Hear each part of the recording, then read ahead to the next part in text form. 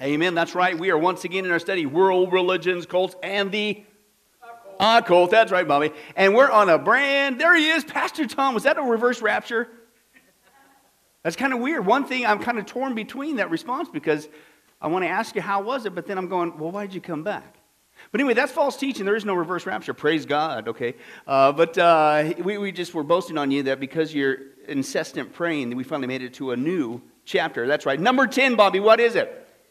It's Seventh-day Adventist. Well, wait a second. I mean, we believe in God rested on the seventh day, 6-day little creation, and the advent of Jesus Christ. It's got to be Christian, right? Wrong answer, and that's what we're going to start to see, folks. And this one, I'm telling you, of all the cults, this one, to use the term, is kind of like a little sleeper cult, if you will. This one gets kind of snuck in under the door. Oh, come on, not those guys. And we're going to be dealing with the facts with that. In fact, I even posted, yesterday on social media, posted an invite for people to come join us for the new study, and it already started. Well, whatever. Let's just begin the journey, shall we? But let's go ahead. Let's go take a look at the top of the page there. Who are we talking about? Well, first of all, we're talking about cults again. World religions, cults. We're still on that topic, and the occult, right? Now, review. A cult is sometimes difficult to define, and there's many choices of definitions. Now, again, by way of recap, the non-Christian definition of a cult is this. It usually focuses on the sociological, psychological, and behavioral factors. Now, according to these factors, listen, a cult is a religious group that seeks to what? Control. All about control. What did we see the last two versions of a cult? Right? With Jehovah's Witnesses and Mormons, did they seek to control them, people? Absolutely. So that's a sign you're a cult. To control its members by either a single individual or an organization. Same thing. Jehovah's Witnesses, Mormons, the same thing is going on there. So again, whose definition, are we making this up? Are we just being mean towards, with all due respect, Seventh-day Adventist teaching? No, we haven't got to the Christian version of a cult yet. But even secularists would say, man, you're fitting that line, unfortunately. Right, so that's what they do. Now, 2, a cult is manipulative and what? Demands total commitment and loyalty of the followers, right? Because that's what we do. Because every Sunday after I get done preaching, I say, and you have to buy me lunch. No? Yeah, obviously it ain't working. I am joking by your response. And it was 1932 last time. Somebody took me out. But I'm not bitter about it. But let's move on, right? And that's total commitment, total control, right? Now, the standard evangelical definition, this is what you and I would say, is a cult. It says a Christian cult, add the word pseudo-Christian, fake Christian, false Christian, that's what you're dealing with there, is any group that deviates from biblical Christianity and fundamental doctrines of the faith. Now again, here's your big 5 guns that we've been dealing with. How do you know somebody's in a cult? How do you know that somebody's teachings are being derived from a cult, etc., etc., etc.? Here it is. Number 1, what is it? The source of authority. What does that mean? Anybody, any source, anything, any so-called word, any person, whatever that goes outside of the Bible, the Word of God, period, okay, or says that they're the only ones you can go through to understand the Word of God, and that's what Seventh-day Adventists do with Ellen G. White. She's their prophetess. We'll see that, Lord willing, in a little bit, okay? Then guess what? You're outside the Bible. That's a cult.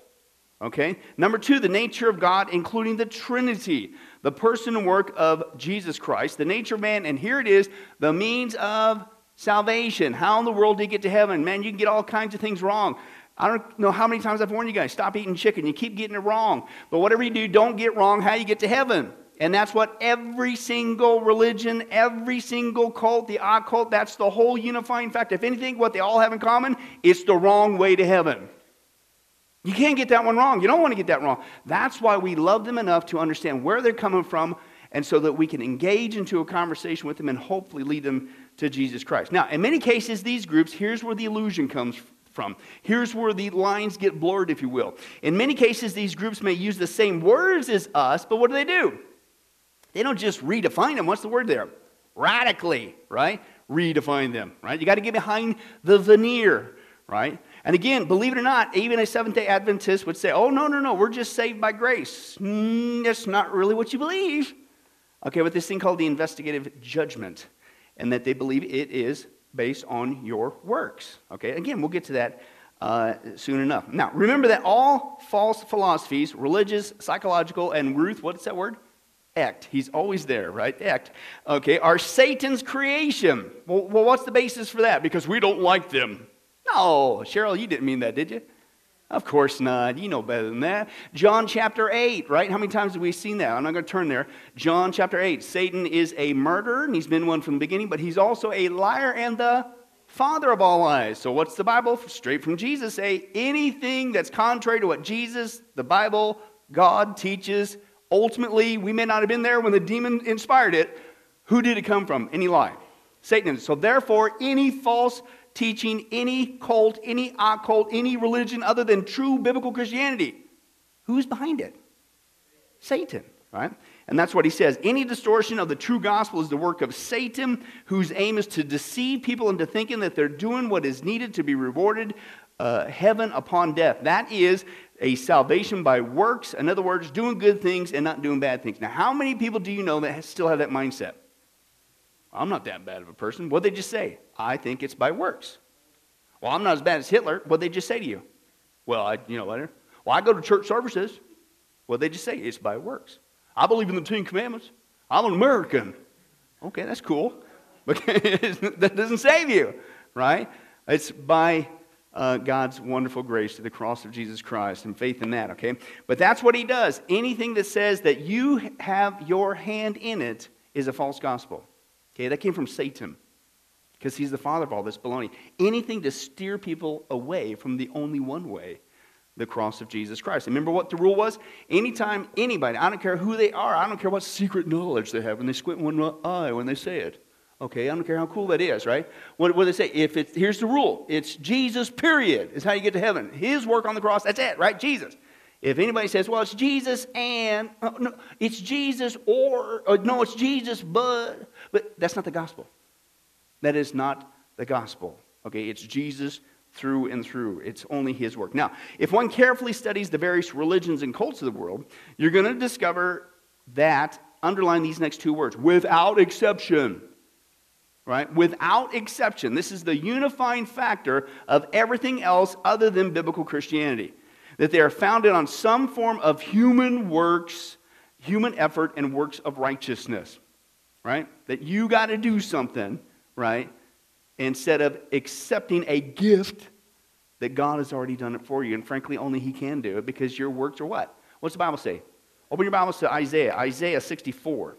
Isaiah 64, filthy rags. We've talked about this. I want to hit it again in this context. So we realize that, folks, this isn't just, well, they think that you got to, Seventh-day Adventists will say you got to only worship on a Saturday. You can't worship on Sunday, right? Or you're toast, right? Or no, you can't. You got to keep the dietary laws. That's what you got to do. Folks, look, that's all human works.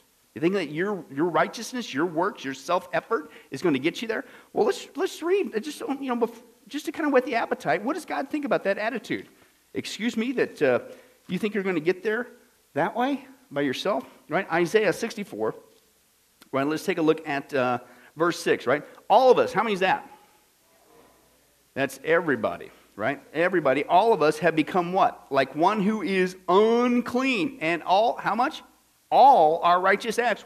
Yeah, but I know a guy, he's really nice. He'd rip the shirt off your back. And actually off of his back, then he'd give it to you. But then if you got an argument, maybe he would rip it off of your back. But I digress. But anyway, so I know a guy, and he would never hurt a flea. Well, guess what? You lied, right? Right? I'm sure you took something without permission once in a while. Even if it was that pencil in the third grade, it wasn't yours. You're stealing, right? But all of us are unrighteous acts are as what? What's the word there? Like filthy rags. I'll get to that in a second. We all shrivel up like a leaf, and like the wind, our sins sweep us away. No one calls on your name or strives to lay hold of you, for you have hidden your face from us and made us waste away because of our what? Our sins, right? Paul goes on to say, and I'm not going to repeat that, but if you want a parallel passage, you're dealing with the depravity of man. Romans chapter 3, what's he say? No one. See, he says all of us. What's Paul say? No one. They're absolute terms. No one is righteous, no, not one. No one does good, no, not one. He says it repeatedly over and over again. Old Testament, New Testament, the Bible says, are you kidding me to think that you're actually going to get there? I don't care what you prescribe. I don't care if you think it's, I got to worship on this day or refrain from this food. That is an abomination to God. Now, you might think that that's harsh. But what was the words there? Filthy rags. Now, let me read to you. We've talked about this before, but let me verbalize to you again. What does that mean in Isaiah? Right? Here's what I mean. The term filthy rags is a very strong term, and God's being very graphic because this offends his holiness. The word filthy is the translation of the Hebrew word adah, which means literally the bodily fluids from a woman's menstrual cycle. And rags means like a rag, right? So therefore, these righteous acts, now put the list here. Take every cult, every religion. No, I know I'm going to earn my way to heaven by going to church services. That's a filthy menstrual rag you just threw before the holy throne of God. You know, I'm going to refrain from eating pork. You just threw a bloody wow before the holy throne of God. No, I'm going to only worship on a Saturday. You just took a box. Are you serious? See, I didn't say that. God did. That's what he's saying, right? And basically, why is he using that picture? Listen, these righteous acts are considered by God as repugnant as a soiled feminine hygiene product thrown before him. Excuse me, you actually have the audacity. My son's blood was shed for you. And you're going to say your own efforts, which is basically a self-produced thing. It's hard to even say, but I mean, I'm just quoting scripture. Do you see how, but do you see how offensive this is? And see, this is why we can't budge, folks. We cannot budge from this. We cannot budge. It's only through the cross of Jesus Christ. This is an offense to God. It's an offense to the cross of Christ. And when people come up, and every cult's got their list, and we're going to see Seventh-day Adventists, they got their list. Every one of these things, you might as well just supplant it. When you see somebody, it's Jesus, and you got the pork, and Jesus, but only on Sunday. But see, picture every time they add, because each one's got their list, they just took a tampon. That should suffice God. Wow. That's graphic, right? And that's what's going on. Our salvation is not the result of any of our efforts, abilities, intelligent choices, personal characteristics, or acts of service we may perform. Our acts of righteousness do not produce salvation, but they are the evidence of our salvation. You got the cart before the horse, right? Because when you love Jesus, what's the natural response? When all hope is lost, we're doomed to deserve to go straight to hell, and yet he saved us 100% completely, past, present, future. As we saw before, he even obliterates our sins. It's just awesome. What's the natural response? I want to serve him. I want to, So don't get the cart before the horse. But that's how egregious that mentality is to God. And that's what these guys, just like Mormonism, just like Jehovah's Witnesses, just like Catholics, all religions, they all have their things that they're chucking before God. Don't want to be there. Don't want to be there. Okay? And we are not doing anybody a service if we don't speak up in love. That's how offensive that is to God. Okay? And again, the penalty is if that's what you're trusting in, guess what? You're going to hell. So we have to love them enough to tell them the truth, right? Now, let's continue on. Works of righteousness, that's what they all, without exception, agree. Only grace-centered biblical Christianity is from God. Every other form of religion is from who? Satan, inspired by his demon spirits, promoted by his lying agents, and centered in works of righteousness. In fact, the Bible says this kind of stuff is going to increase in the last days. Open your Bibles to 1 Timothy 4, right? We've been here many times. And this is very applicable to Seventh-day Adventists, all right? 1 Timothy and 4, 1 and 2. If you find 2 Timothy, what do? Yeah, 2 Timothy. You almost got it there, Bobby. That's for like the book of Daniel or Matthew, but you got the 2 in front of it, so kind of... All right, there you go. Hey, you got it. All right. Let's take a look there. 1 Timothy chapter 4. The Spirit clearly says that when? In the latter times, last days, if you will. What's going to happen? How are you going to know you're living the last days? Some, the context is in the so-called church, will what? Abandon the faith, and what are they going to do? Well, you got to keep the show going. Well, they're not following God. What are they following? Deceiving spirits and things taught by who? Demons, lies. All lies come from Satan. Now, listen to this. He opens it up. Such teachings come through what? Hypocritical liars, right? Whose consciences have been seared as with a hot iron. Now, here's a couple characteristics. They forbid people to marry. Does anybody do that today with their false teaching? Yeah, we saw that with Catholicism. And order them to abstain from certain foods, right? Now, I know every time I quote this passage, you start chuckling because you say, well, the chicken, Pastor. This is what you're doing. No, I'm not doing that. If you want to eat chicken, go ahead and eat chicken. I'll visit you in the hospital. But anyway, that's right. I'm not saying you can't. I'm just saying, why would you? Okay, there's a difference. But anyway, but that's what we're going to see with Seventh-day Adventists, right? You got to abstain from certain the dietary laws, all that stuff. And folks, I'm telling you, what we're going to, if I can get that far, we're going to see that basically you got Seventh-day Adventists, you got the early charismatic movement, you got Jehovah's Witnesses, you've got Mormons. You got with Christian Science there with all that, the Church of Christ, which is legalistic as well, and things that all coming out about the same time frame in the last days, right? The turn of the previous century in the mid to late 1800s, all of them basically took off, right? At the last great national revival in our country's history, okay? And it's like Satan's last ditch, like, oh boy, we're getting close now. And again, every single one of those claims to be Christian. But they're not. They're fake. Every last one of them, right?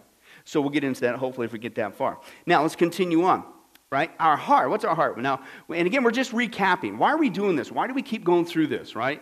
Again, it's not to win a debate. Knowledge puffs up, but love builds up. What do you do with this, right? We want to reach these people for Christ. Because, again, if they're trusting their own filthy, you need Jesus. And I don't want even my worst enemy to go to hell. Right? So we want to study, we want to learn about you, we want to lead you to Jesus Christ. That's our heart. And that's what he says. Now, when studying the cults, we may be tempted to scoff at the seemingly ludicrous beliefs, right? And that was tempting, I must admit. And each one, if you notice, they've got some woo, right? Remember that with Joseph Smith and Brigham Young? They actually, still to this day, can't get around this one, they believe that people live on the moon and in the sun. Okay. And so he's saying, contain yourself. It's going to seem like, wow, that is woo, right? Okay, and what did we just finish up with? The same thing with Jehovah's Witnesses. So the church started with bald-headed men with smoke coming off their brains. I'll refrain. And that's what he's saying, contain yourself, because guess what? You're going to come, wait till you see. With Ellen G. White, man, and her so-called visions after she sustained a major mega head injury, and it's, wow. And they have this thing called the Ellen G. White Vault. You know why it's a vault? They're hiding it. What she really, whoa, but we got access to that vault. But anyway, but listen, even an atheist knows, listen, when it comes to Seventh-day Adventists, something ain't right. Something ain't right with your belief system. Now again, this is really an atheist guy who's doing this. So listen to what he says about just core basic beliefs of Seventh-day Adventists. Let's take a look at that. There are some things that make them unique. Saturday is their holy day. Most Christians tend to think of Sunday as kind of the day to rest, but Seventh-day Adventists insist that it's Saturday. And screw those heretics who disagree. Remember how God created the universe in 6 days and then rested on the seventh? Well, that day was a Saturday. They believe Jesus is coming back soon. Not like in our lifetime soon, but like now soon.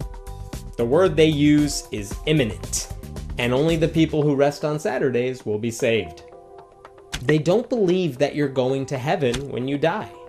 The only way anyone's going to heaven is after Jesus comes back during his second coming. What happens if you die before that happens?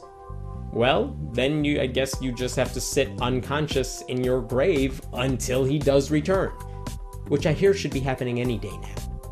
They believe bad people don't go to hell. Oh no, it's much worse. They're just gonna be permanently destroyed. Because God grants us eternal life. So if you don't accept God, you don't get the joy of burning in hell for eternity. Which also means, by the way, that Seventh-day Adventists don't believe in hell, because no one could actually end up there. They believe God is going to determine your fate through a process known as investigative judgment. Basically, until the time when Jesus comes back, which is any day now, God is examining your life to decide what to do with you in the afterlife. It's not enough that you believe in him, you also have to live your life in accordance with his rules. God is always judging you. Seventh-day Adventists are health nuts, which actually doesn't sound like such a bad thing. They abstain from alcohol and tobacco, and coffee, and soda, and unclean meats like pork, because they believe those things defile your soul. So, not a bad idea, but really weird reasoning. Their prophet was a woman, Ellen G. White. So that's different, and kind of cool in a way. But that's really the only way she's different. She saw visions in 1844, and the religion just kind of sprang from there. These visions came after she suffered a traumatic brain injury as a child, and after she came out of a long coma, which many people believe led to epileptic seizures. But, I'm sure that had nothing to do with it. An atheist. Now, actually, pray for that guy. If he's still alive, looks like a recent video. But even he knows, just the core belief, something's wrong here. Right? This is, to use the words in the book, this is ludicrous. And it's tempting to not just like, oh, wow. Okay, now I don't know if you've noticed on the one thing, they're big on the dietary laws. And what was the one thing he called out? You can't have pork. What also rhymes with pork? Bacon. Now, did you know? Did you know that not only atheists knows that something's wrong with this belief system, even babies know something's wrong with this belief system? Because I got a video, and I didn't doctor this one up at all, right? This is just fresh bread. This is a baby caught on camera live the first time it ever tasted bacon. Watch this. Burger. Bacon. Burger. Bacon. Burger. Burger. Over here. Burger. Bacon.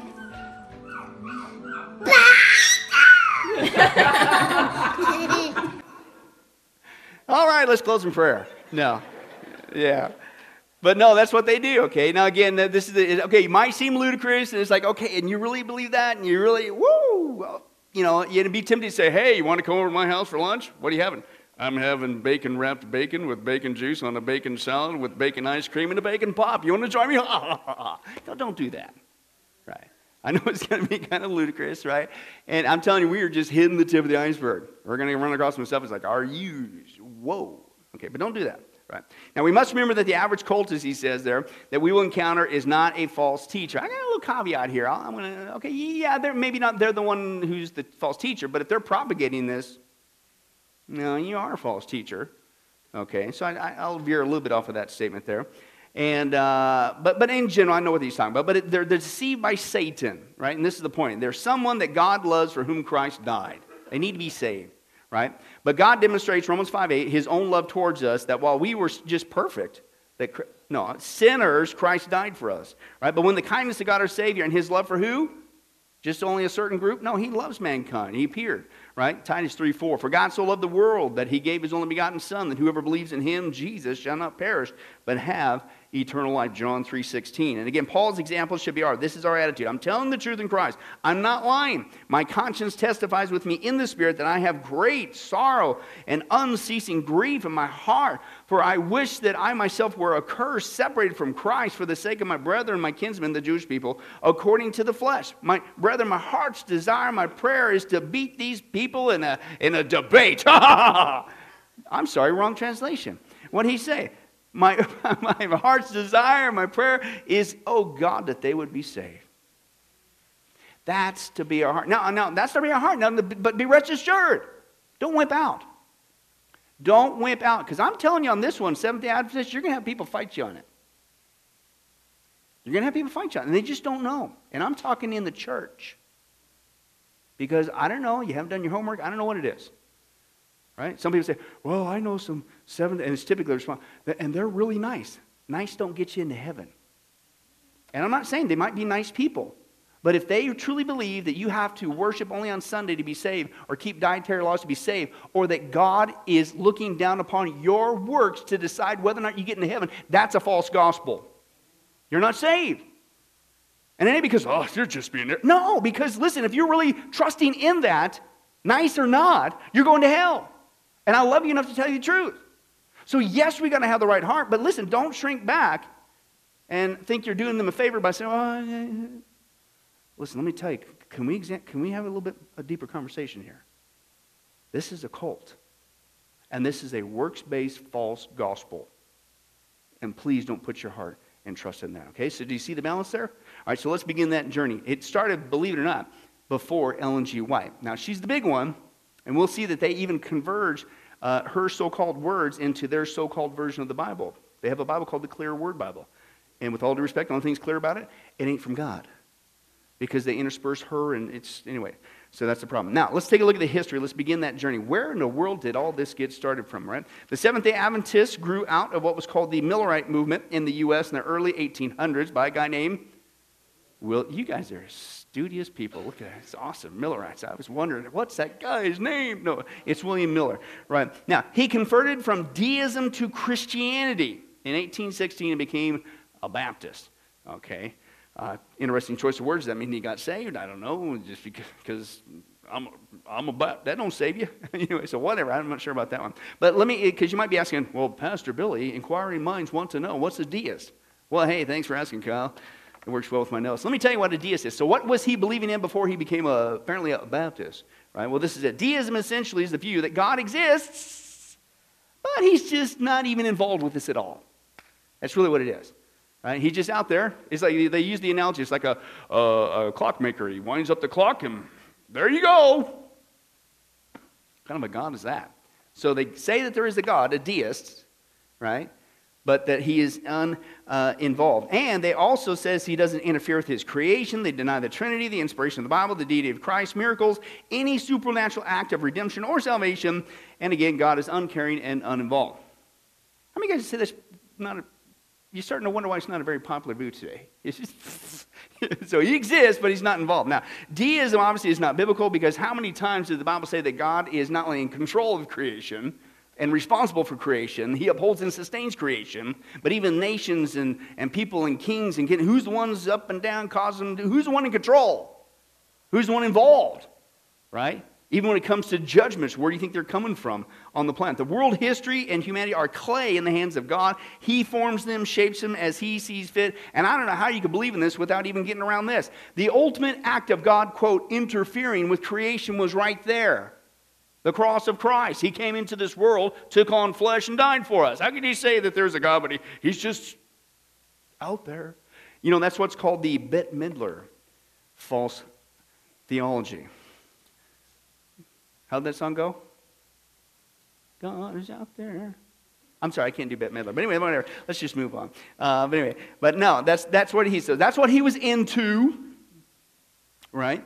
And then he became a quote-unquote a Baptist. Now, he studied the Bible in order to reconcile apparent biblical difficulties raised by the deists. Now, typically those difficulties would be this. Well, God, you know, the reason why we say he's uncaring and he's uninvolved because look at the suffering. If God, it's the same thing today, isn't it? If God's real, I just finished preaching that message, right? Where was God in the Las Vegas shooting, right? It's his sovereign. He's still involved, whatever. Right? But the deist would say, oh no, and so he's probably dealing with, my guess is, from the deist, like, if God's real, then why is there evil and suffering, the classic thing, right? So, but if anything, so he got him going in that direction. Now, in his studies, he developed a focus on the imminent return of Christ. Now, that's good. That's great. How many times have we seen before? 1/3 of the Bible deals directly or indirectly with Bible prophecy. Old Testament, New Testament, the first coming, the second coming, the rise and fall of nations, the coming of the Messiah the first time and the second time, the 7-year tribulation, Daniel's 70th week, the millennial kingdom, the eternal state, all that stuff's in the Bible. And that's good stuff, and you need to know that, and that's good stuff. Right? So there's nothing wrong with that. But as we're going to see, who did this guy influence? Remember? Charles Taze Russell. I mean, he was influenced by Seventh-day Adventists, right? And again, but guess what they have in common? These guys, too, are date setters. Do we have any date setters going on today? Yeah. Boy, is this applicable or what? right? And that's where he got it from. So again, nothing wrong with studying about the imminent return of Christ. Nothing wrong with studying Bible prophecy. But once again, what the common thread is, these guys went over the line and set a date. And then because they're so prideful, arrogant, or what, okay, they wouldn't admit they were wrong. And they kept going, and that's what we're going to see, right? And he began preaching at the age of what? Uh-oh, I don't know if you guys realize this, but just a few weeks ago, I just turned 50. But you don't have to worry. See, I didn't start preaching at 50. I've been preaching for about 20-some years. But anyways, let's move on. All right, now, what was the context? Because this answers the question, well, how could this many people, I mean, because this guy's following, there's still following today. And again, off this, you're going to see, here comes the influence to the Jehovah's Witnesses and all their date setting, all that stuff, and the Charismatics, and even the Mormons, and all these other people. And how could so many people fall for this? I mean, don't people know that you shouldn't set a date? Isn't that a cardinal rule? It's like, don't deny the virgin birth and don't set a date. Well, why did so many people fall for this baloney? Because it was in the midst of the second great, true, genuine revival in America's history. And what does the enemy do when God's doing a great work? He's right there to try to mess it up, right? And he does that with false teachings, and he seduces people away. Now, that's what. So America's second great awakening, 1790-1840, was an intense interest in the second coming of Jesus. And again, is that bad? No, that's awesome. Right? But again, Satan will twist it and contort it. Now, as a result, the Millerites accepted Miller's idea that Jesus would return.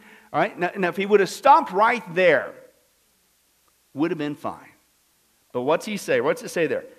In the year covering the spring 1843 and spring 1844. And of course, you got to have your proof text. And he had one, Daniel 8:14. What's the latest one today? Oh, Revelation 12. I mean, didn't you guys know? Well, that there, and no, it has nothing to do with the church. It had nothing to do with the rapture. Said it from the get-go. It's all about Israel, and it's about Jesus, the first coming, and the ascension into the right hand of the Father. And then the second half, read it, 1,260 days is the second half of the 7-year tribulation, which we're not even in. So what are you talking about? Why are you? And it's talking about Israel. It's not even about stars in the sky. What? But people are doing the same thing today. This guy comes out, he has his verse, and this was his verse. It wasn't Revelation 12, it was Daniel 8. He said to me, for 2,300 evenings and mornings, then the holy place will be properly restored. Well, he interpreted, and get this was before calculators. He interpreted the 2,300 evenings and mornings to be years and counted for from 457 BC, when the commandment to rebuild Jerusalem was given, which I don't even think is the right date, when his initial predictions failed. You can put that in all caps if you'd like, right? They failed, right? He said, man, I am so sorry, guys. I violated a basic biblical rule. I set a date. Would you please forgive me? And I will never do that again as your shepherd. And I'm just sticking to the word of God. I mean, somebody must have gave me chicken. My brain wasn't thinking right. Is that what he said there? Same thing that's going on today, right? What's it say? Oh no. Apparently I need to put batteries in that calculator. Now I'm good. He adjusted his prediction to conclude that, no, Jesus would return on 21st of March, 1844. That didn't happen. I'm sorry, guys. Once again, somebody force-fed me chicken when I wasn't looking. I wasn't thinking straight. I should have stopped the first time. And okay, you got me the second. I quit. I'll never do it. Is that what he did? No, man, is this applicable for today or what? And then later on, 22nd of October, 1844. And these two what? Failed. Why? Because the scripture says you don't know. You don't know. Nobody knows. You don't know. I don't care how nifty you are with math. Of course, he didn't have a calculator. Maybe he had one of those Damascus things, those nifty little bead-looking things. I don't know what he had. But hey, that doesn't help either. Nobody knows. Why do we do this, right? And so Miller quit promoting his ideas on Jesus' return, and the Millerites broke up. Now, it could have stopped. But it didn't. People, that wasn't enough. We had to keep it going. And that's what we're going to see, not in this study, Lord willing, next time. Joseph Bates, James White, who then married Ellen, who became Ellen G. White, kept the thing going. Right? In fact, he even admitted, to his credit, it might take him 3 times of false date setting, but he finally admitted he was wrong. Listen to this. Before his death, 1849, it's reported, he said, quote, we expected the personal coming of Christ at that time, and now contend that we were not mistaken, or that we were not mistaken, and now to contend that we were not mistaken is what?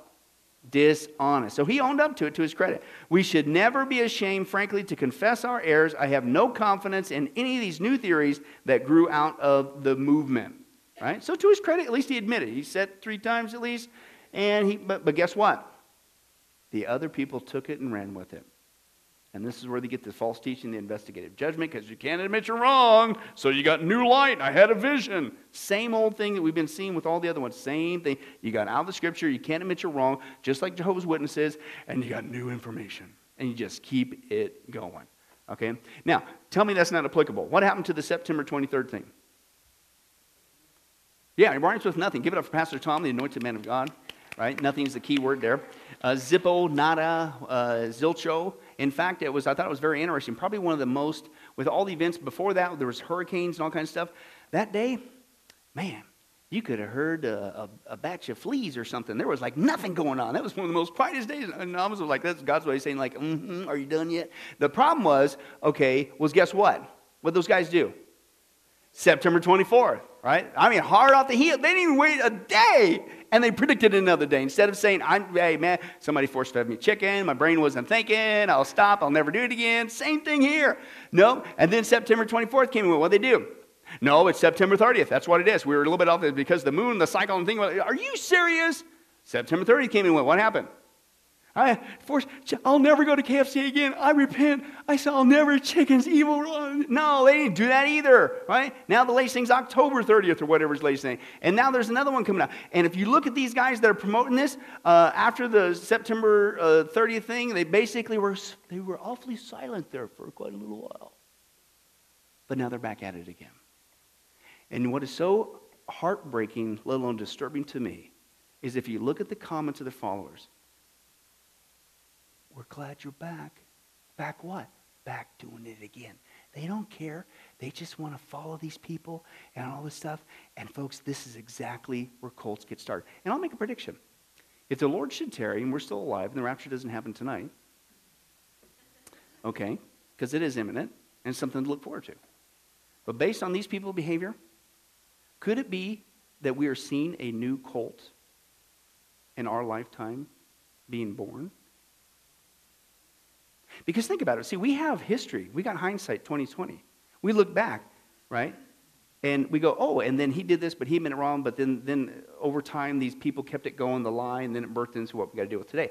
Maybe we're living one of those events live. Have you thought of that? Because you look at these people's behavior, and they won't let this thing go. They're setting dates just like Jehovah's Witnesses, just like Seventh-day Adventists. It's going on still today. But let's take a look at this thing, real quick, the Second Great Awakening. What is that? What was this revival? Why did so many people fall for this? What was going on during that time period, right? The Second Great Awakening was during the 19th century, in the 1800s, 1800, 1820. And this was basically where you have, if you will, the heyday, the birth of Baptists, okay, in our country. And, of course, Methodists before... unfortunately, in the status that they're in today, but hey, it's not getting any better with the Baptists either, unfortunately. But back then, it was pretty decent back then. So that's the two kind of groups that it really affected. Now, notice it was for those of you hooked on numbers, Second Great Awakening, right? Well, believe it or not, it's called that because there was you guys are hooked on math. Right? There was a First Great Awakening, and that was basically in the 1730s and 1740s, right? And that was in Protestant Europe and British America, 1730, 1740, so that was before Independence Day. And here comes this great revival in our country. The other one, the Second Great Awakening, that was before the Civil War. So it's almost like big climatic events. God comes in and gets people's hearts right. Maybe because a whole bunch of folks are going to die. I don't know, but whatever. You can talk about that till you're blue in the face. But anyway, so that's the first one, that time frame. And again, during that time in the First Great Awakening, you had a couple of folks who were the bigwigs, the promoters of that, if you will, that God used. One of them was George Whitefield, and started actually over in England, over there. And they say that, he was out there preaching to some coal miners. Of course, if you know coal miners, you're covered with black soot. And he talked about the white furrows, because they would cry as he'd be preaching about Jesus. They're getting saved, and the tears would cause white furrows. And that was kind of the time frame they credited of getting that movement going. Then it kind of, over here at the Americas, there was another gentleman involved, Jonathan Edwards, who's considered America's greatest theologian. He was a Puritan. He was a Calvinist. And he was preaching at his church in Massachusetts, okay? And what he was talking about was how learn to be a better, he wasn't, who said that? Are you kidding me? He was preaching on hell, man. His famous sermon, Sinners in the Hands of an Angry God. He was preaching hell big time. And I got to thinking, well, gee whiz, maybe that's why revival's not coming, because nobody's preaching on hell anymore, right? We're so worried about, hey, build up your self-esteem. How to be financially successful. That's right. Learn to be a better you. Except, you know what? If you don't know Christ your Savior, you're going to hell. Right? And this guy, let me just share with you some in that sermon, right? And then revival breaks out. Listen to some of the things that he was sharing in that sermon, right? This is cool. He said, there is nothing that keeps wicked men at any one moment out of hell but the mere pleasure of God. The only reason why you're still sucking air and you're not in hell right now is only because of the mercy of God, His pleasure. Right? He said, God may cast wicked men into hell at any given moment. The wicked deserve to be cast into hell. Divine justice does not prevent God from destroying the wicked at any moment. The wicked at this moment suffer under God's condemnation in hell. Listen to this. The wicked, he said, must not think simply because they're not physically in hell that God is not at this very moment as angry with them as he is with those miserable creatures that he's now tormenting in hell, and who at this very moment do feel the fierceness of his wrath. At any moment God shall permit him. Satan stands ready to fall upon the wicked and seize them as his own. And simply because there is not any visible means of death before them at this given moment, the wicked should not feel secure. All that wicked men may do to try to save themselves from hell's pains shall afford them nothing if they continue to reject Jesus Christ. So he's preaching this, right? And while he's preaching his sermon, he's even getting interrupted because people, they're literally running down the aisle, dropping, what must I do to be saved? And then it began to spread to the colonies there during that time frame before the American Revolution, right? So George Whitefield, he's over there in England, right? Jonathan Edwards is over here. That's the first great revival. And then, of course, George Whitefield comes over here from England, and he starts preaching in the colonies as well. So like a two-bang punch, right? And one of his biggest supporters was a guy, George Whitefield, when he came over here, right, is a guy named Benjamin Franklin. And he's the one that started that little nifty little tiny department store. No, that's sort of, they got it from his name. Right? I don't think he started that. But no, but Franklin was a supporter of Whitefield. Now, Franklin was a deist, believed that there was a God, right? And but he kind of liked Whitefield, and he remained a supporter of Whitefield until he died in 1770, right? But it was thanks to Benjamin Franklin and his influence and his ability to mass produce. You know what he used? Media. What a concept. We should do that sometime. Use media to get the gospel out, right?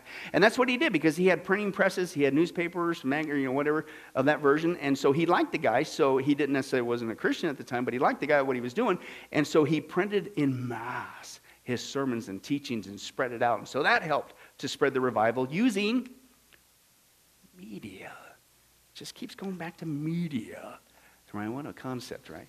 And so that's what he did. Now, there actually is, I'll just say this, there is a debate whether or not Benjamin Franklin, some would say that before he passed away that there might have been evidence that he did finally, maybe Whitefield's influence finally got to him, got saved, but that's a debate. I'm not going to go there. But the Second Great Awakening, again, followed that. So basically 1700s, early 1700s, mid 1700s, first Great Awakening before the American Revolutionary War, and the Revolutionary War. And then you got the next Great Awakening, Millerites, all this stuff going on right prior to the Civil War. Now, again, the big ones were the Methodists and the Baptists. Now, one of the methods they used also, this was another way to disperse, is they had what was called circuit riders.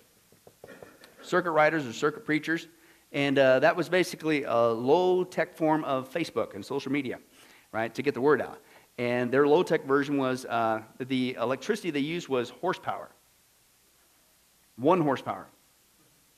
Literally 1 horse. They would ride a horse, and they would go on the circuit. But what they would do is these circuit riders, they would go into the highways and the byways, the backwoods of America, and they would preach the gospel and things of that nature. And so, again, that helped to spread, again, and disperse God's word and revival and begin to affect our nation. Again, whatever means you need to share the gospel, you should be doing it, right? What a lesson that is, right? And so again, the Baptists and Methodists were the big ones supporting that. And again, out of this, you have at the same time this great revival's going on during this time frame. here comes the false. Satan's always there to try to mess up the good. I mean, lots of people getting saved, people getting right. I remember testimonies reading back with Edwards, Jonathan Edwards in his town, and literally businesses would stop, and just for days people would be doing nothing but studying the Bible. I mean, can you imagine if Las Vegas basically just shut down and everybody's reading the Bible? That really happened. Now, granted, it wasn't on the scale of the population of Vegas, but it was towns, whole communities were getting saved. It was just, wow, the Spirit of God. Oh, what a cool time. So that's awesome. That's great things. But guess who's there to mess it up? And lead people astray. Satan. Now, and one of the ways he did that is with pseudo-Christian cults. And the Millerites, early form of Seventh-day Adventists, who then later influenced the beginnings of the Jehovah's Witnesses were there, but also a group called the Churches of Christ. Now, this is another one that people will fight you on. And it's like, I'm sorry, you got to do your homework, right? Now, is the Church of Christ a good biblical church? No, it's not, right? Now, first of all, one of the things that they do is, with the Church of Christ, is they don't allow musical instruments in their services. You can't have music services. I'm going like, where in the world do you get that? Real quick, open your Bibles to Psalm 150. It's the final psalm. Oh, by the way, in the Hebrew, what's psalm mean? Psalm, music, praise. Okay. But Psalm 150, let's take a look there. And just the very last one. So you tell me if it's acceptable or not to use instruments in our praising and worshiping of God. Right? Psalm 150. It's on page 561 in my Bible. That helps. What does it say? Praise the Lord. Praise God in His sanctuary. Praise Him in His mighty heavens. Praise Him for His acts of power. Praise Him for His surpassing greatness. And praise Him only with your lips. And whatever you do, you better not bust out an instrument. Oh, I'm sorry. Wrong translation. What's he saying here? This is just one psalm. Sounding of the trumpet, praise Him with harp and lyre, praise Him with tambourine and dancing, praise Him with the strings and the flute, praise Him with the clash of the cymbals, praise Him with resounding cymbals. Let everything that has breath praise the Lord, praise the Lord. So how in the world could you say that you can't use, it's wild. Again, why? Because you're going outside the Scripture, right? Now, even this guy, I'm going to share with you, okay, this guy, and even he knows, again, this is ludicrous. Something's wrong with this. Here's what he shares. I used to be a praise and worship leader for many different religious groups before I became a Christian. Thank you for laughing. You're so tolerant. I used to lead praise and worship at a Jehovah's Witness church one time. Sing songs like, someone's knocking at your door, somebody's ringing your bell.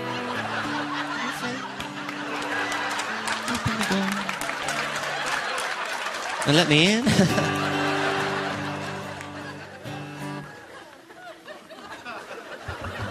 Then I was at a Mormon church for a while. We used to sing songs like, I want to ride my bicycle, I want to ride my bike, I want to ride my bicycle, I want to ride it where I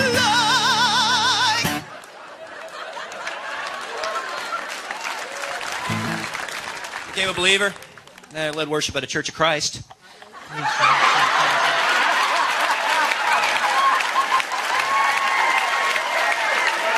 You can laugh. Go ahead. They laugh. They love that joke.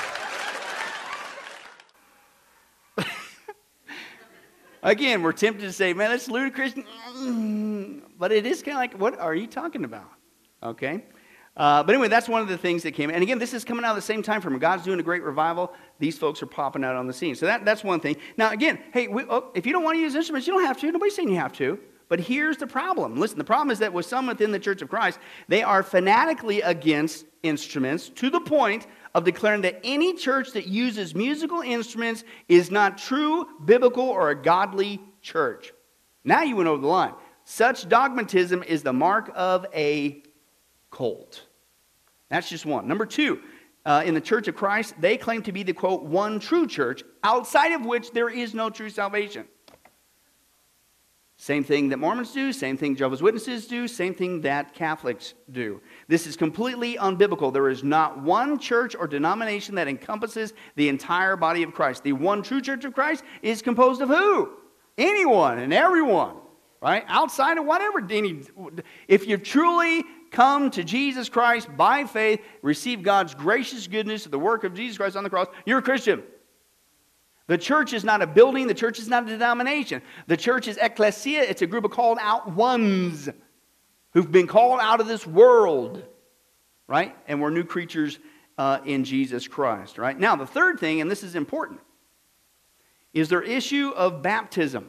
And they believe that baptism is necessary to be saved. Well, guess what? That's not the gospel. That's not Christianity. That's a works-based salvation. You took something that was symbolic, just like communion, and you said, I have to do this work in order to be saved. That's not the gospel, which means that's not Christianity, which means you could say it till you're blue in the face. You're not a Christian. What you're believing in is not evangelical, biblical Christianity, right? And that's exactly what they say. They say there is that baptism is required for salvation. Okay, but there's no denying it's important. It's symbolic, just like communion, but it doesn't save you. And the Scripture is replete about that. But again, that's something that is consistent with a cult. The Church of Christ teaches that baptism is a work that God requires before He grants salvation. What if you got saved and then you got in a car wreck? You didn't make it to the baptism. Come on. Hello, thief on the cross. Right? Why did Paul make statements like, God didn't send me primarily to baptize, but to preach the gospel? If baptism was needed for the gospel, why did he ever make a statement like that? That would be ludicrous. Right? And again, that is what? That's the mark of a cult. Titus 3:5 declares, God saved us not by works of righteousness that we have done, but according to His mercy through the washing and regeneration and renewal of the Holy Spirit. So in this great awakening that was going on, this is the second one.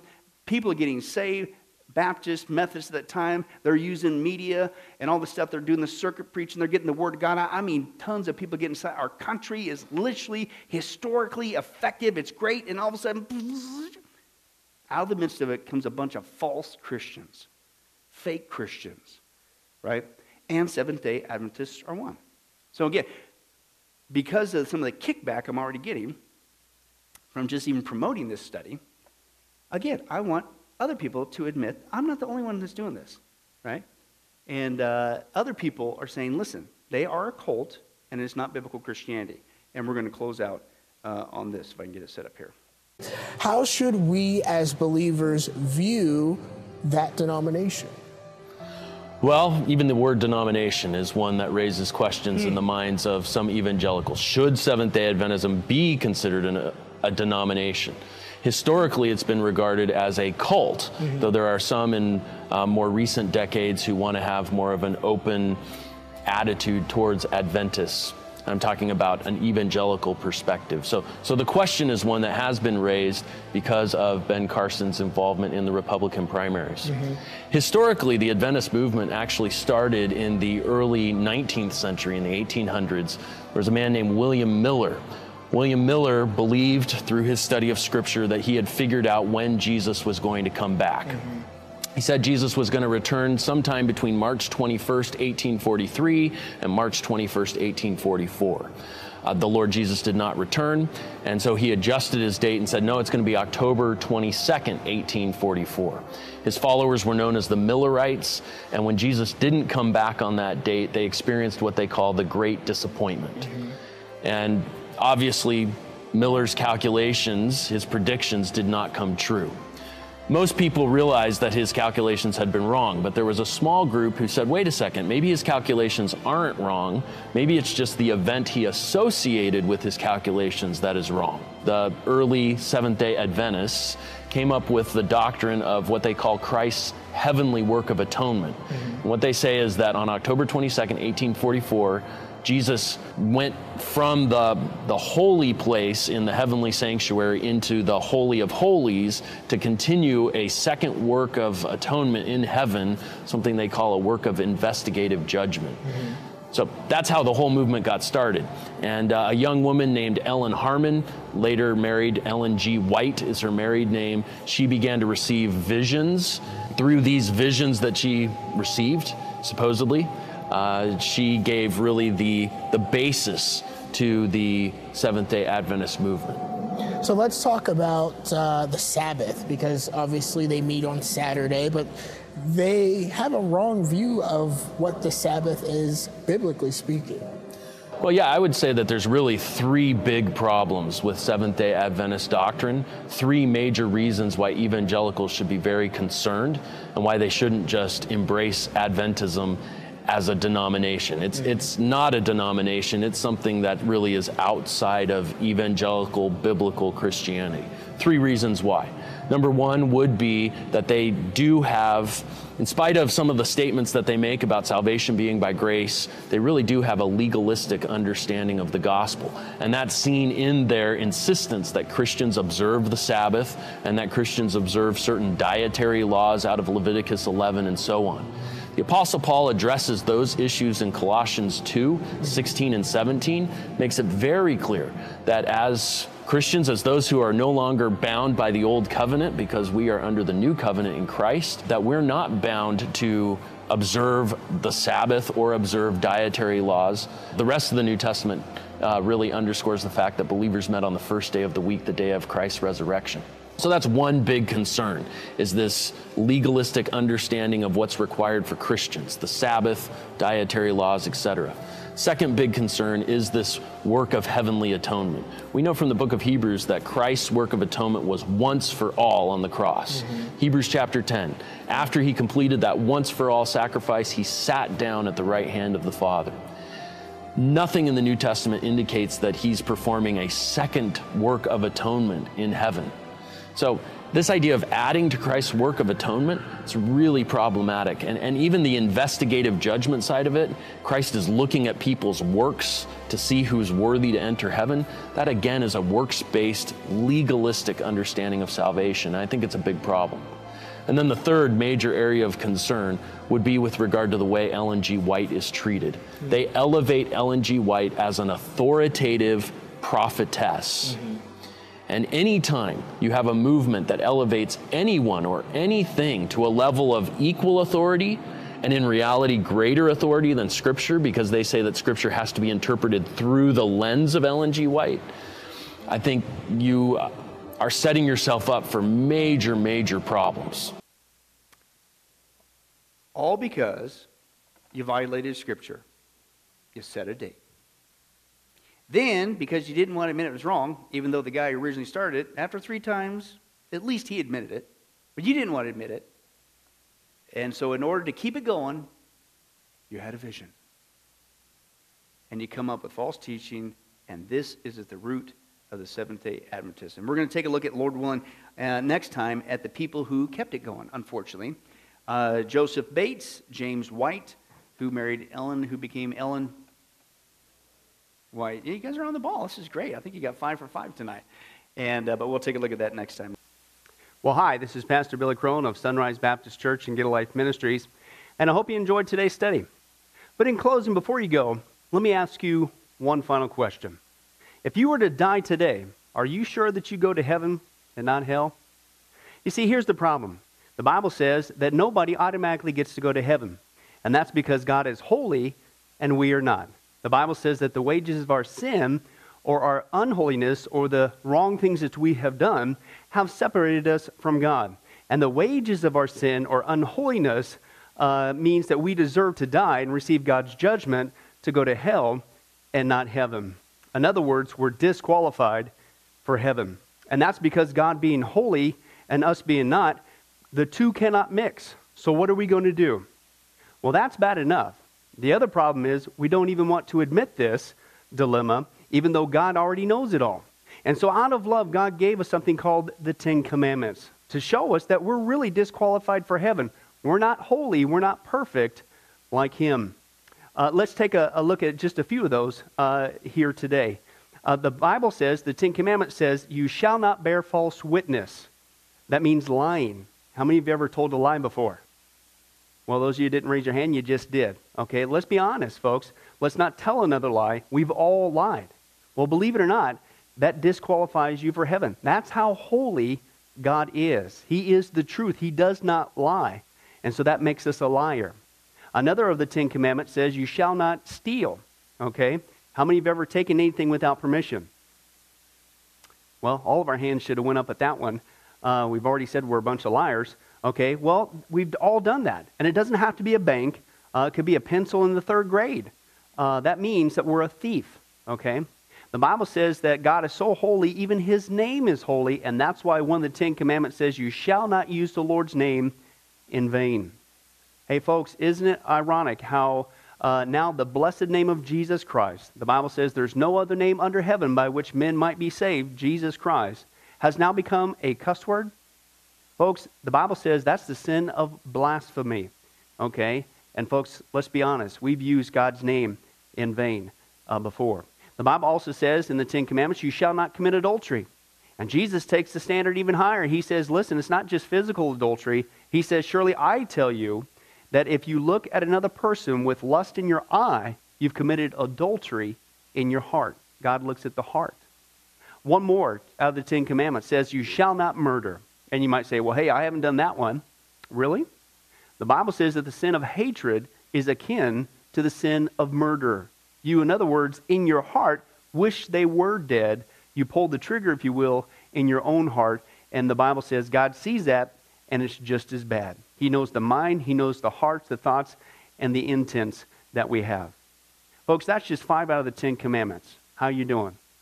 Not very well. None of us can keep them. They're God's x-ray to show us that we're disqualified. And so when, not if, your time comes, because we're all marching towards the grave at different speeds, you're going to have to stand before God.